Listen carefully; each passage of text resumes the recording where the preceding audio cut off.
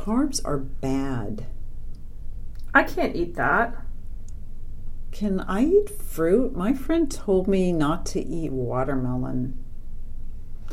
So, boy, does that sound familiar, Margaret? It really does. I think I hear that all the time. There's so much confusion around what to eat, particularly carbohydrates. Yes. Yeah, there sure is.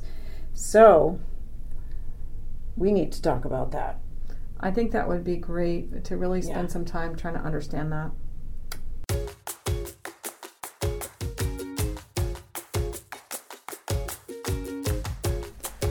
Welcome to the Sweet Support Podcast. In this podcast, we'll explore the joys and challenges of fitting diabetes care into your life. With curiosity and compassion, we'll show you how nutrition, a personalized approach, small steps, and supports will give you a map for day-to-day health decisions and self-care. Here are your hosts, Mary Ann Evans-Ramsey and Margaret Fletcher, diabetes educators and dietitians for Wentworth Health Partners. Hey, Mary Ann. Hey, Margaret. How are you today? Well, so we're going to have a little sugar chat today. Going to get, more completely digging into why we focus on carbs with our clients with diabetes. Trying to clear up that confusion. I think it's a great idea. It's so easy to demonize a category of food, and you and I, and for those listeners who don't know, we have more than one gray hair. Yes, we do. Yeah, we got, well, between the two of us. Little salt and pepper. Yeah. So, but anyways, we've grown up enough where, cholesterol was bad, and eggs were bad, and then fat was bad, and carbs were bad, and it just, if you wait long enough, everything's bad. And so I think that, our perspective on things is that if somebody wants to sell you something, they're going to demonize it for sure. Yeah. And now, unfortunately, carbs are in the crosshairs, aren't they? Yeah, and it's so attractive to sort of single out the enemy. It is, because it allows us just to kind of put all our energy into one. Right. And then we're gonna fix it. Exactly. Solve it. Because it's the simple. It is. It's really simple, right? Right, and we're saying that with a real smirk on our face because we know that, what is it Margaret Mead said, man would rather change their God than change their diet. So changing your diet is never simple, and it's never easy. And people will say, oh, I changed my diet. And I'm like, yeah, for how many minutes? Yeah, right. It's not like we've changed it for 20 or 30 or 40 years. That's really, that's a very different thing. And I think when we demonize one food group, it makes us feel good for that hour or a week that we're able to follow through on it. But it's really not having a big impact on our health. And so this episode, we would really like to kind of dig in and really kind of understand a little bit more about carbohydrates in particular. Yeah. And I think while there are these truths within some of the recommendations, it gets like really blown up, like just amplified, like in its focus. So anyway, in our dig-in, I'm just going to give you a little quote from one of my 83-year-old clients who is a very good record keeper and tracked his blood sugars, and he came into the office and said, I have some bad news. The food I like doesn't like me. Oh my gosh. I have heard so many people say that. And it just feels like once they come to that place, they feel like I can't eat foods that I love. Yeah, it's a huge sense of loss. So what are we talking about? So here we really want to kind of go back to that insulin knife episode where we ask those 3 questions and really trying to understand that your body's ability to make insulin has declined with the diagnosis of diabetes. And so we're imagining that we have a smaller knife. And so not only do we have a smaller knife, but the amount of work we're asking that smaller knife to do is less than before. So if instead of having a 20-inch knife, we have a 10-inch knife, maybe now we only have a 5-inch knife, we have a much smaller knife. So how much chopping can we really do efficiently with a 5-inch knife? So we really want to look at how much work am I asking my knife to do? This is really what we call an insulin load. Your insulin can only take so many carbohydrates, and when you ask it to process more of those, it can't really do that. It kind of falls behind. So we do want to be aware of how many carbohydrates we're having, and just really kind of focus in on those carbohydrates in order for us to space them out throughout the day so we are not overwhelming our insulin knife. And there's a lot of confusion about carbohydrates, and I think a lot of times people are like, I can't eat yogurt, or I can't have milk, or I can't have fruit. And that isn't what we're talking about. We're talking about distributing foods that contain carbohydrates so they don't overwhelm our knife, so they don't overwhelm our body's ability to process them. Does that make sense, Marianne? It does. And I just, as you had mentioned, we do have another episode that goes into the detail of understanding what's going on with diabetes with the knife analogy. So please reference our previous episode that has to do with understanding diabetes. And that can, if you're curious about that further, it will really help you understand that connection with carbohydrates. So you're right. A lot of our clients will come in and thinking that they can't have any carbohydrates. So let's back up. Let's review where our calories come from. They come from carbohydrates, which we're referring to as carbs today, proteins, fats, and it also comes from our alcohol. And these are calories. These are calories. This is where we're getting, and we often refer to them in our dietitian speak as macronutrients, but these are your calorie sources. And macronutrients are things that have energy in them. Yes, they are fuel sources. They're our fuel. So this is how we fuel our body. Right. You know, it is a little bit hard to think about fueling your body with alcohol, but it is a calorie source. Absolutely. Right. And it's surprising for a lot of people. They're really unaware of how many, not only calories they're getting, but how many carbohydrates they're getting from alcohol, for sure. Right. So we're also going to then break this down to where do those carbohydrates come from? Although we have lots of clients coming in our office and they'll identify, several sources, but there's a few that, people are missing. So they're in all of our grains. So that would be from wheat to rice to oats to barley. Any grain that we ingest has carbohydrates. And thinking about grains, the form that we would find grains in might be things like cereal, pasta, bread, crackers. Those are how the wheat and the barley and the rye, those are the products that they're made out of. Right. Those are really common sources in our American diet. So we also have starchy vegetables, which includes potatoes, corn, peas, our favorite parsnip. Some of the winter squashes are more starchy, but also in our beans and dry beans and legumes, like our chickpeas, our lentils, our black beans, those baked beans, And we do also find it in milk and yogurt, which has lactose, which is a milk sugar. We find it in our fruits, all fruits, and juices.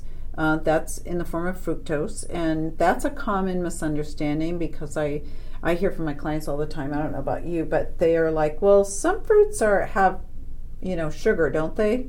Well, the truth is they all have fructose. And that's their primary source of calories in the carbohydrate form. And then we have added sugars from sweets. What we typically think of are desserts, maybe our snack bars. But those sweets can often come in the liquid form. Our beverages, soda, sports drinks, energy drinks, iced teas, lemonades, the fancy coffees. Well, it could be hot, could be the cold, like the cold drinks, the coffee drinks that are kind of more like a milkshake, a little bit. And then beer is one particular higher source in the alcohol category. Mm-hmm. Yep. Is there anything you would add to that? Are those like the culottes, the mixed drinks? Oh, right. I always like to say drinks that come with umbrellas, drinks that come with straws, drinks that are on fire. Yeah. Often have carbohydrates to them. Right. So it's important to know where they come from, and that's a pretty good comprehensive list. Yeah, and that by knowing where they come from, it can help us become aware of carbohydrates versus neurotic. Right, and so then after I go through the list of where they come from, I often hear this comment: "Oh, everything has carbs." Yeah, me too. So, but if you just think really carefully, there are several things we did not mention, and those would be in the protein and fat category. But we're going to focus on the carbs today, so just moving on from that, just keep in mind it is not all our foods. True. Now, a lot of my clients will say there are good carbs and bad carbs, and I think that this is another one of those marketing messages. You know, they oversimplify nutrition to the point of inaccuracy. And so this is where it gets really, really confusing. So we've already talked about macronutrients. And macronutrients are to provide our body with energy. That is how we fuel our body. But when we look a little bit deeper, we also have to understand something about micronutrients. And micronutrients are things that don't have any calories. Actually, what they are things that help our body function. They help our body prevent disease. And so micronutrients are the vitamins, the minerals, the water, the fiber. Those are the things that we want to be part of our macronutrient. So all of our macronutrients have to provide us with our micronutrients. And so they're connected, but they're separate. One of the things I always like to tell people is it just people with diabetes that need good nutrition? I love that question. I love it. And so I have people like, oh, you have diabetes, you have to eat a sweet potato. Yeah. I'm like, huh? Yeah. And they're like, what do you mean? I'm like, well, you're human. Don't you need good nutrition? Yeah. And people are like, I don't have diabetes. I'm like, you're alive. Yeah. You know? So good nutrition, having your body function, which is a nice way of saying peeing and pooing, and preventing disease is part of everybody's diet. We want our body not only to have energy, but we want it to function and we want it to be able to prevent disease. So that means that we want to choose nutrient-rich foods. These are foods that are less processed. These are foods that have a lot of vitamins, minerals, fiber, and that we want to hydrate our bodies so we can go to the bathroom, which I know it seems like an old person thing, but the moment you can't go to the bathroom or you can't pee, trust me, you'll visit the hospital and it's all bad. It's yeah. And you're not happy. You really, as dietitians, we know all about plumbing problems. Yes. And nobody likes a plumbing problem. No. Even plumbers don't like plumbing problems. But examples of foods that are less processed are going to be foods that are like a whole grain, or they're going to be foods that are maybe plain milk or whole milk, or a baked potato or a roasted potato versus like a potato chip, or whole grains like a cooked oats versus an instant oatmeal, or even a steel cut oat versus an instant oatmeal. So we can start seeing that the level of processing will often deplete the amount of micronutrients in a food. Great, well said. So then we have the question that we referenced earlier, is the thought that, I can't have any, so can I have carbs in my diet? And the answer is yes. In fact, as we look at what a diet or a nutrition plan, meal plan would look like for someone with diabetes, we will reference here that the American Diabetes Association position is there is no one approach to the optimal diet for diabetes. But we are going to look at the carbohydrates. The focus that we have is on each meal. Carbohydrates are digested in 1 to 2 hours after eating them. That is when they're affecting the blood sugar. So we want to consider that time frame in that idea that we want to distribute our carbs through the day.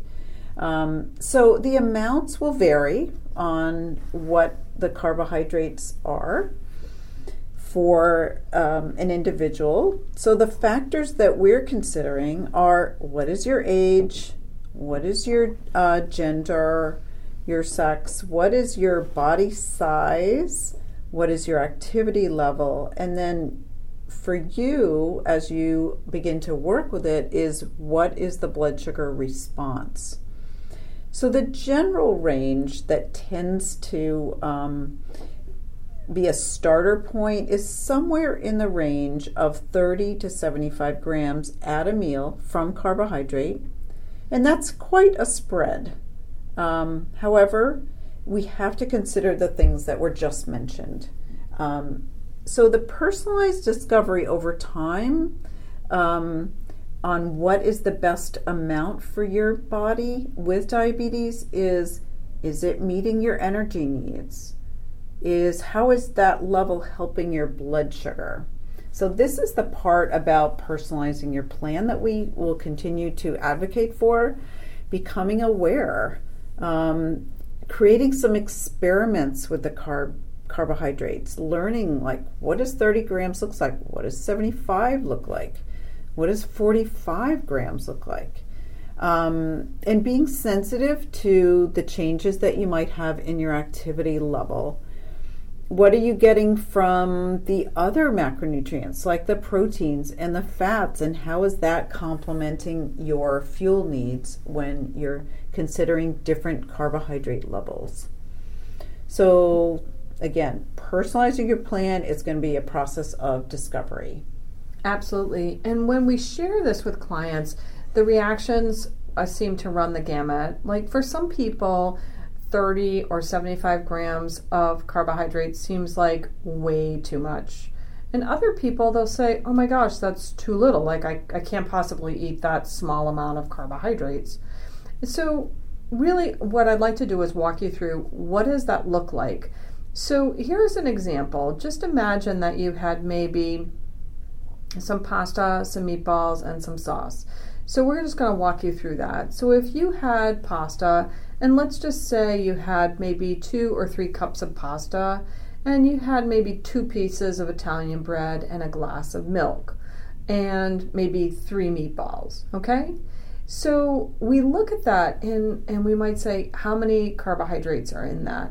And we can recognize, well, there's carbohydrates in the pasta, there's definitely carbohydrates in the Italian bread, and there's also carbohydrates in the milk, and there may be a few carbohydrates in the meatballs, and there may also be some carbohydrates in the sauce as well. Now, when a patient goes from eating that diet, which would be a very carbohydrate rich, they might say, well, I have to have, I don't know, like some chicken or pork and zoodles. And so they've gone from a meal that might have 75, 100, or 120 grams of carbohydrate to a meal that has 5 or 10. And so the disparity between those two is so extreme. It's A, unlikely to be appealing, and B, it may be too much of a restriction to actually be enjoyed or a sustainable plan. But Marian, what are your thinking? So yeah, I love the contrast because I've seen both of those. And just to clarify for those who might not be familiar with zoodles, those are the various vegetable shaped noodle, like pasta looking like shapes in vegetables. Like I've seen zucchini. I've seen butternut squash. I think I have seen butternut squash, zucchini. I think I've seen summer squash. Yeah. I've seen, spaghetti squash, I think was the original zoodle. Right. That didn't have to go through any kind of machine or anything like that. And I think they have cauliflower rice now They too. They do. So they have a lot of kind of vegetable as an alternative to carbohydrates. Yep. And, in a creative sense, there are things you can do to, utilize those things to lower your carbohydrate amount, or even to increase your vegetable intake, which is to meet that need too. Exactly. I mean, we love to have some of these things just because we think it's a fun way to eat cauliflower, or a fun way to eat zucchini. Or tasty. People are saying, "Oh, it tasted great." You know, put it in a stir fry and it's terrific. But we're not eating it to replace the carbohydrate. We're eating it as a vegetable. Yeah. And I have heard creative ways that the clients are approaching that. So they might recognize, it's really hard for me not to have pasta or it's hard for me to have pasta when I think about if I eat a cup, I'm going to get 45 grams. So if I'm used to 2 or 3 cups, I'm 90, 100, 35. I've noticed that's really hard on my blood sugar post-meal. But I've heard some creative solutions. People are, not necessarily going to that extreme with, I'm just going to replace it with zoodles, which brings me down to a 1/10 of what I was eating. But maybe I do half and half. It's those experiments. So being really aware of the potential for going so far, in dropping it, to what are some ways to modify and play with that amount and learn. What the heck am I getting from the zoodles? What am I getting from those other meals where I would have more? Or maybe I love my milk with my meals, so I'm keeping that. And that's one of my major carb sources. I love a tall glass of, of milk, and I hear that a lot. Hey, you can play with that. Focus on what you really are craving, and we had talked about that in another episode. Just really turn and say, what do I want? And you get to be in charge, and then ask, what do I need? So if you need vegetables, hey, maybe the zoodles will fit. But again, the part is that we're aiming for a balanced diet. We're not aiming for a carb-free diet. And I think that, as we talk about carbohydrates, so many times people are focusing on the pasta, but they're missing some obvious sources of carbohydrates that people forget to look at, like beverages, whether they're hot or cold. And I cannot tell you how many times I've had people come back and they say to me, my blood sugars are all good now. I'm like, what was the change? They go, oh, I had no idea that there was so many carbohydrates in my blank beverage. And could be iced tea, could be soda, could be coffee, could be so many different things people are drinking. And they come back and they go, I just cut that out. I've had so many people come back and say, well, my blood sugars were really high and I was so thirsty, so I kept drinking orange juice. 12-ounce glasses of orange juice. And I'm like, oh. They're like, after I saw you explained that 12 ounces of orange juice is 60 grams of carbohydrate. And I was like, well, that's a no-brainer. I'm just not going to drink orange juice when I'm thirsty. And my blood sugars came right down. My A1C got back into target. So sometimes just by being aware of where our carbohydrates are, you can find this low-hanging fruit and you can just say, you know what, I'm eating the pasta. I'm getting rid of this other stuff because I don't care about it. Yeah. And just, I've heard that story so many times and as well. And the one of the ones that stands out to me is the drive-through coffee that's iced, and it's got all the shots and the extras that make it sweet. And that's what somebody's, going their morning is the liquid carbs, liquid meal, and they're not eating whole foods with all those vitamins, minerals, and fiber, but they're filling up and fueling their morning. I like to call it kind of a false fuel because it's not nutrient dense, and it's got the caffeine and it's all that. But when they look at that, and then so many men that have come, it's just a common story that I hear is they are looking at their snacking, and a lot of times it's the night snacking. Mm-hmm. They take a look and they start to shift that a bit, or maybe it's just snacking all day. So those are common stories that we get. Yeah.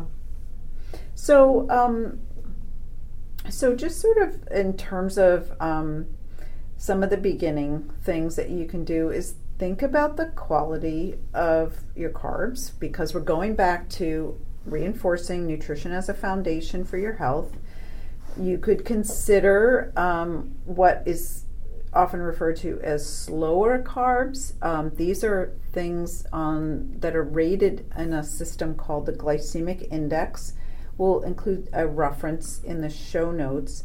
It's one thing that you could look at for foods that might give you less of a rise in your blood sugars.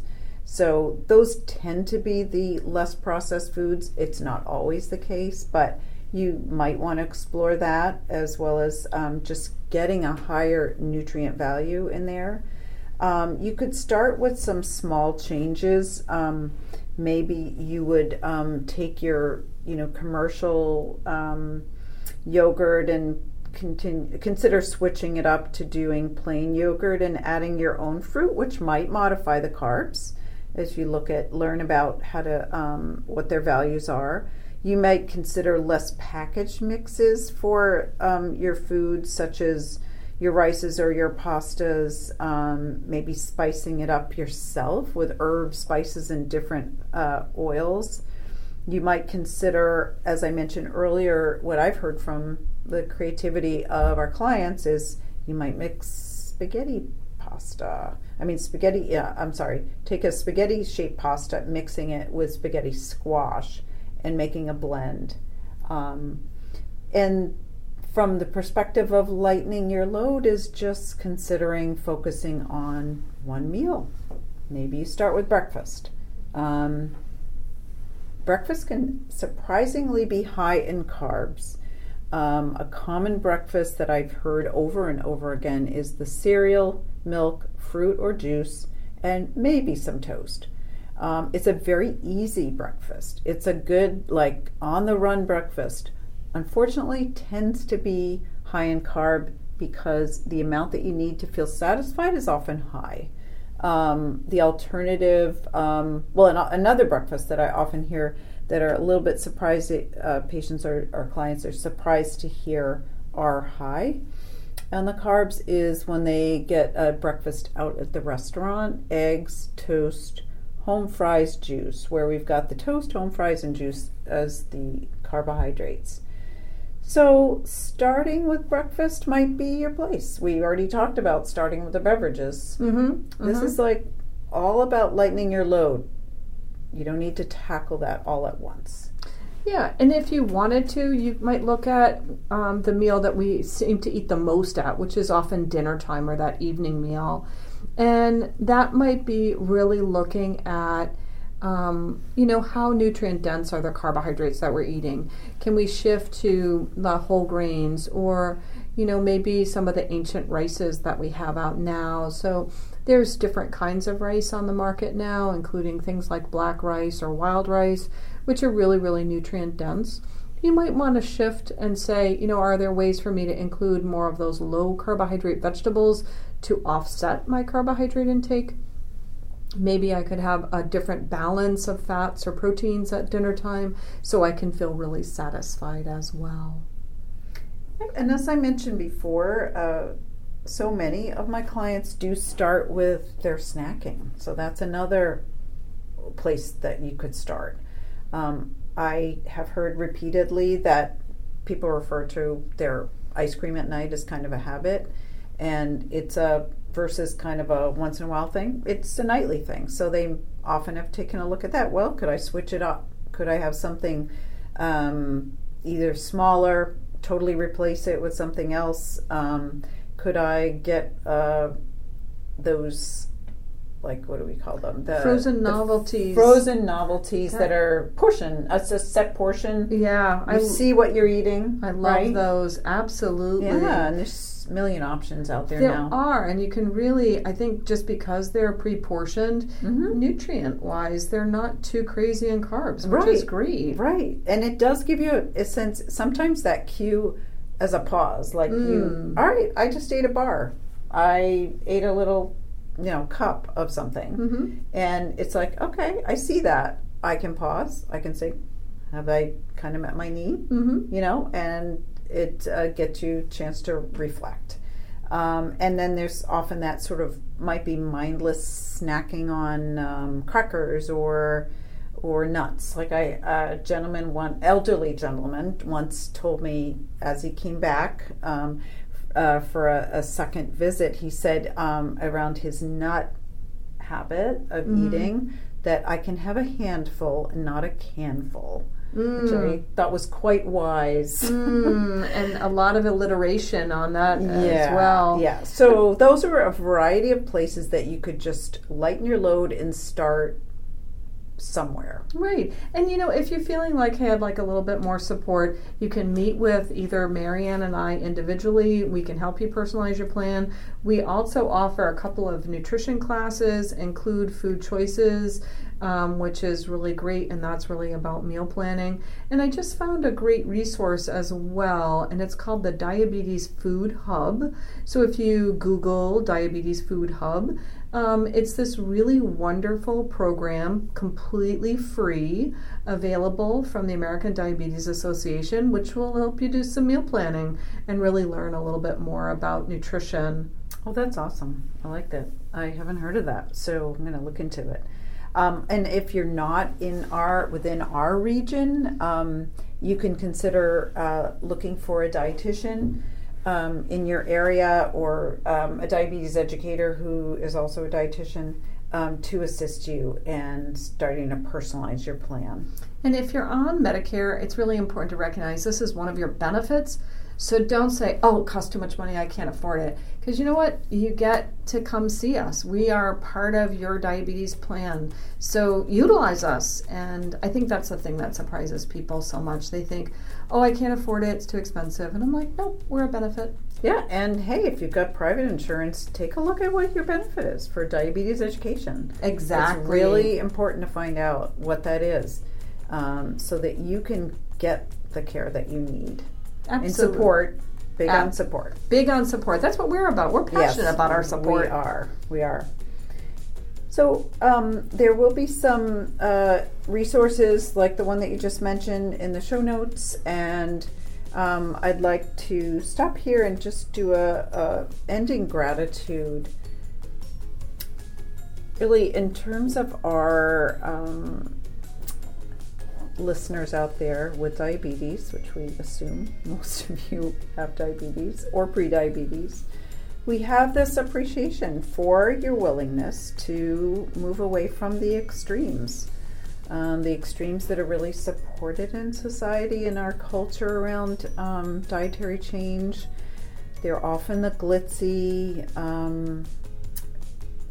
restrictive, popular plans, and we just want to appreciate your willingness to consider some of the ideas that we're having that are not the extremes, that allow you to enjoy your food, fuel your body, and also allow you to stop and listen and honor your body and honor your diabetes and learn and be curious about that to find the right plan that works for you. Yeah, so thank you. Thanks for listening.